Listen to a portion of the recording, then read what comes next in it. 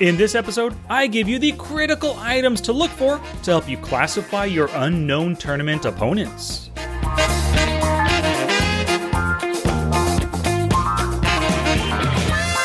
Welcome to Smart Poker Study.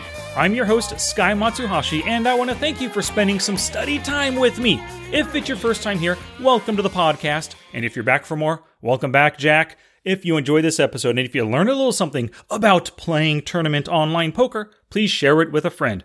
Just send them to the show notes page, smartpokerstudy.com/tournamentplayers.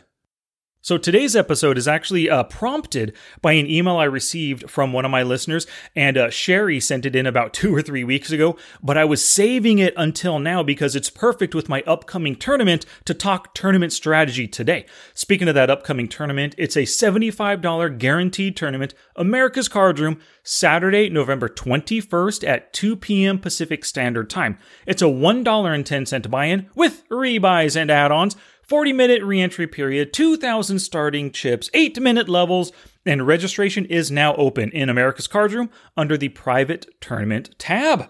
Of course, the password, don't tell anybody, but you can use it for yourself. It's Smart Poker Study, all lowercase.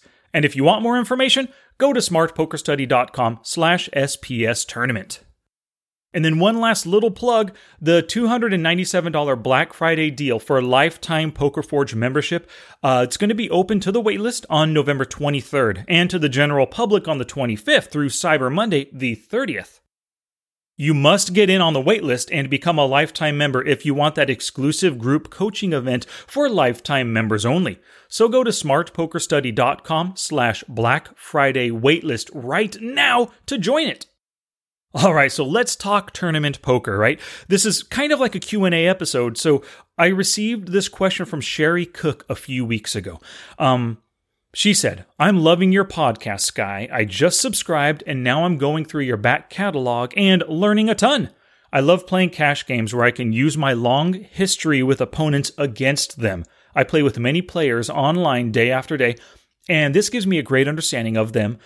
That I use to exploit them. But I've just started playing online tournaments, and it's really tough because I don't know any of my opponents, and it takes a really long time to develop HUD stats against them. Can you help me out?" Absolutely, Sherry. I can help you out and the rest of the podcast audience with this one. Oh, thanks for those kind words as well, and for subscribing to the show. So it sounds like Sherry, and maybe a lot of you, if you're cash game players and maybe making a transition to tournaments, or if you're a live tournament player now playing online, you already know how to exploit your opponents in those cash games, right? So I'm not going to go into how to exploit tournament players in this episode. I'm going to dive deep into helping you gain quick clarity on the type of player and their tendencies those players that you're up against, those unknown ones, so that you can use your existing exploits against them. Okay, let's do it. Gambate! What do you say we cut the chit-chat? A-hole! So the first thing to know is that your opponents in cash games, they're the same ones as you're facing in your tournaments. They have tendencies and they have weaknesses. They can be loose and play a ton of hands, or maybe tight and they wait for stronger hands. They can be passive and just love to see flops and catch their draws, right? Or they can be aggressive and make loads of bets and raises post-flop. So your reads on players can be exploited exactly the same in tournaments as those cash games that you're used to. The only real difference in understanding your online tournaments versus those cash game ones is that you must learn all you can about them as soon as possible. So it's critical that you pay attention to every hand. You gotta gain as much information as quickly as possible, and the best way to do this is to watch every hand, even when you fold your hand, right? Don't be distracted by ESPN or Netflix or Twitch or something. If you allow your attention to be taken away from the action of the hand, you're gonna miss out on so much critical information. So ditch those distractions, turn them all off, and just play the one tournament, maybe two, but also ignore those cash games, right? You are on a tournament focus right now. And one of the great things about paying attention to the action, it also helps you learn things the easy way, not the hard way. So, if Bob123 makes a min 3-bet against Susan 789, you might read this tiny bet size as Bob is a weak player, doesn't know what he's doing, recreational player, tiny bet size is ineffectual. But If it's showdown, he shows pocket aces. Because you were paying attention, you realize he's a bit wily and he's capable of deceptive play. Susan learned this the hard way when she lost her entire stack, but because you were paying attention, even though you weren't involved in the hand, you learned the same thing that she did without losing your tournament life. You learned the easy way. Alright, so let's first talk about actions of your opponents. You gotta be on the lookout for plays that quickly reveal the type of player that they are. So, which actions quickly help you characterize tournament players? Let's first look at preflop. First is limping, and of course calling as well. The weakest, most passive players limp a lot and call a lot preflop. They love seeing flops, and because they see a lot of flops and they're just passive preflop, they're probably calling stations post-flop as well. They have a really wide and weak preflop range, and their whole goal is striking it rich on the flop, right? They want to hit those straights, the flushes, the sets with their pocket pairs. The other preflop play to look for, or the others, are the aggressive ones: raising first in, ISO raising, and 3-betting. Now, these are the aggressive preflop actions, and players who do these a lot are likely tight aggressive or loose aggressive players. They probably like to steal in the best positions, and they punish other stealers and punish limpers with their raises. Now, post-flop, you want to look for frequent callers. These players call a lot, flop, turn, and river, and they just never fold. So they're calling stations who give too much value to their opponents. Plus, it's harder to bluff these players off, especially on wet boards. They chase every draw, and they think their top pair or second pair can catch your bluff, and their gut shot's going to hit by the river, so they gotta call now. You also want to be on the lookout for c-betters and raisers. They use aggression against you if they think you can find a fold on the flop, the turn, or the river. Now, sometimes you're tired of their raising, so you decide to fight back, and they end up winning all your chips because they just happen to have a great hand. You got tired of all their bluffing, potential bluffing, but all their aggression in earlier hands. Now, when you decide to fight back, they actually have the good hand, and they take your stack. You got to be just be aware of that. That's why players are so aggressive. They want to give off that idea that they're bluff a lot, so hopefully they can catch you when they have the goods. These c-betters and raisers, they also use position, and if they have a larger stack, they use that against you by threatening your tournament life. Now, as you're paying attention to the action and you're noticing things about your opponents, you need to take notes on a piece of paper or in the Poker Tracker 4 note editor. Now, I prefer paper notes because for tournaments, because it's quick and easy to write them down and refer to them in future hands. You must also color code your opponents accordingly as soon as you make a read. So you can color code their HUD or just their player box within the software. The sites that I play on allow for both, so I'll color code their HUD box green and their player box green within the software. Now, speaking of green, I use these color codes. Loose passive players are colored green.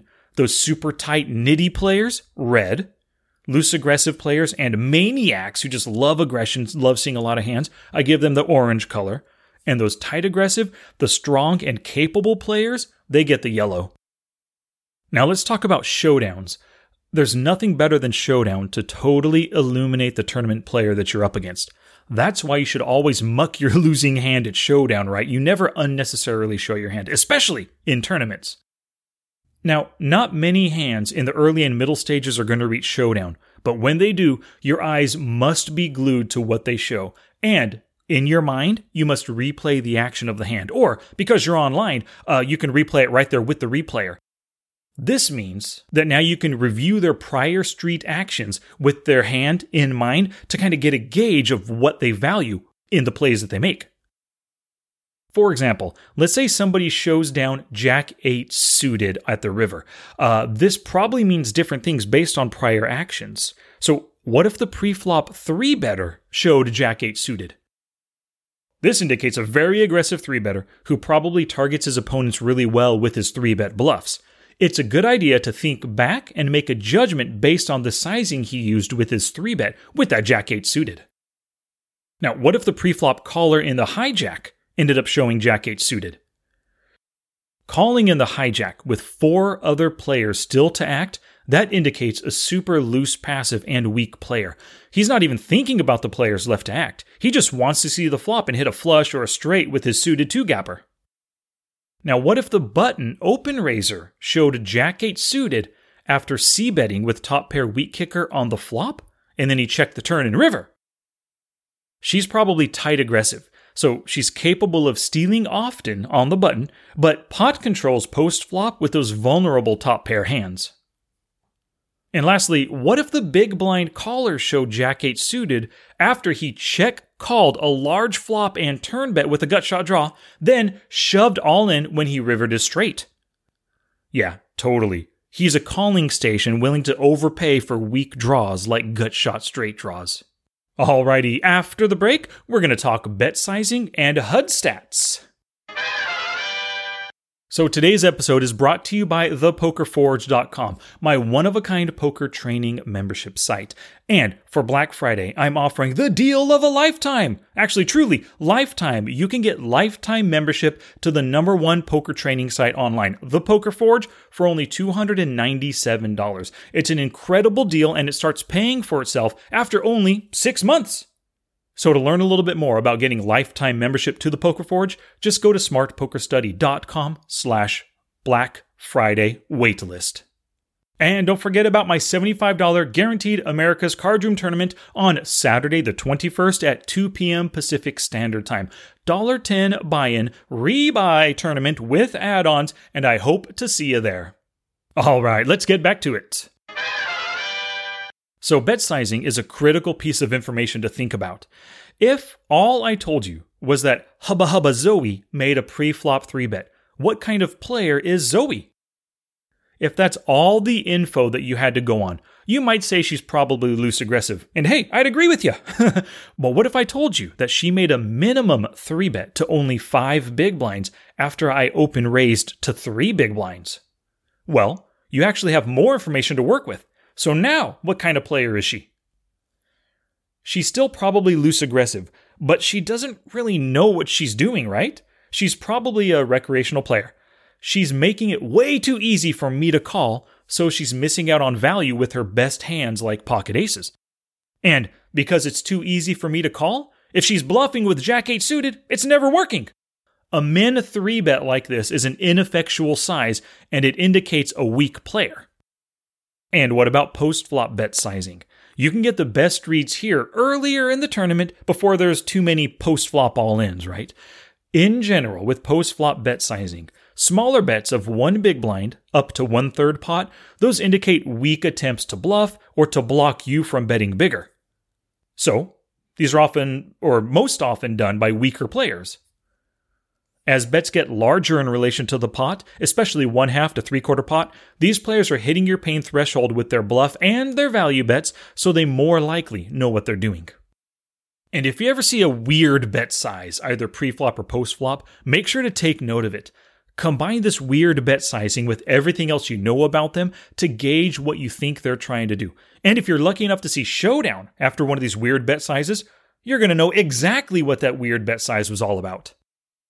Lastly, let's talk about HUD stats and a very important idea, which I call exploiting at the extremes. So because you're an online player in tournaments, you have the advantage of Poker Tracker 4 and HUD stats. Every HUD stat is potentially useful, but the most useful ones are VPIP and PFR. They accumulate with every hand dealt, so continue using them just like you do in cash games. Look for those high and low percentages, and really pay attention to that gap between the two. Even over just 10 hands, VPIP and PFR can clue you into their player type. But the key to that, especially over those small sample sizes, is to exploit at the extremes. So over just 10 hands, maybe Bob 1, 2, 3, maybe you see that he's a 100/0 player, 100% VPIP, 0% PFR. This means he's voluntarily putting money into the pot in all 10 of his first hands, with no raising. He's just calling or limping. A mega fish, right? His stats show an extreme tendency towards calling pre-flop. And of course, exploiting at the extremes, you can use this extreme tendency against him. Let's think about a different stat. Maybe somebody's flop C-bet is 100%. and you look at it and it's 4 out of 4 times, well, he's most likely c-betting at his 5th opportunity, right? Yeah, totally. So if you're calling this player pre-flop, expect a c-bet when the flop hits. What about another player who has only c-bet 0% or 0 out of 4 times? Yep, totally flop on a c-better, and you can expect him to have a pair or better if he does c-bet at his 5th opportunity. So besides VPIP and PFR, the other most useful tournament stats are fold to steal, 3-bet pre-flop, call pre-flop 2-bet, c-bet the flop, and fold to flop c-bet. These are useful because they're the most common plays and situations that tournament players face, so these accumulate the quickest. And don't forget to exploit at the extremes if the sample size is a bit small. Challenge! Here's my challenge to you for this episode. Play with me and other Smart Poker Study podcast listeners this Saturday, the 21st of November, 2 p.m. Pacific Standard Time, in my $75 guaranteed $1.10 buy-in rebuy tournament on America's Card Room. Remember, password is Smart Poker Study, all in lower caps, and I'm looking forward to seeing you there. Now it's your turn to take action and play with me in my upcoming tournament. Oh, that's it now. Get out there and be somebody. Go write a book.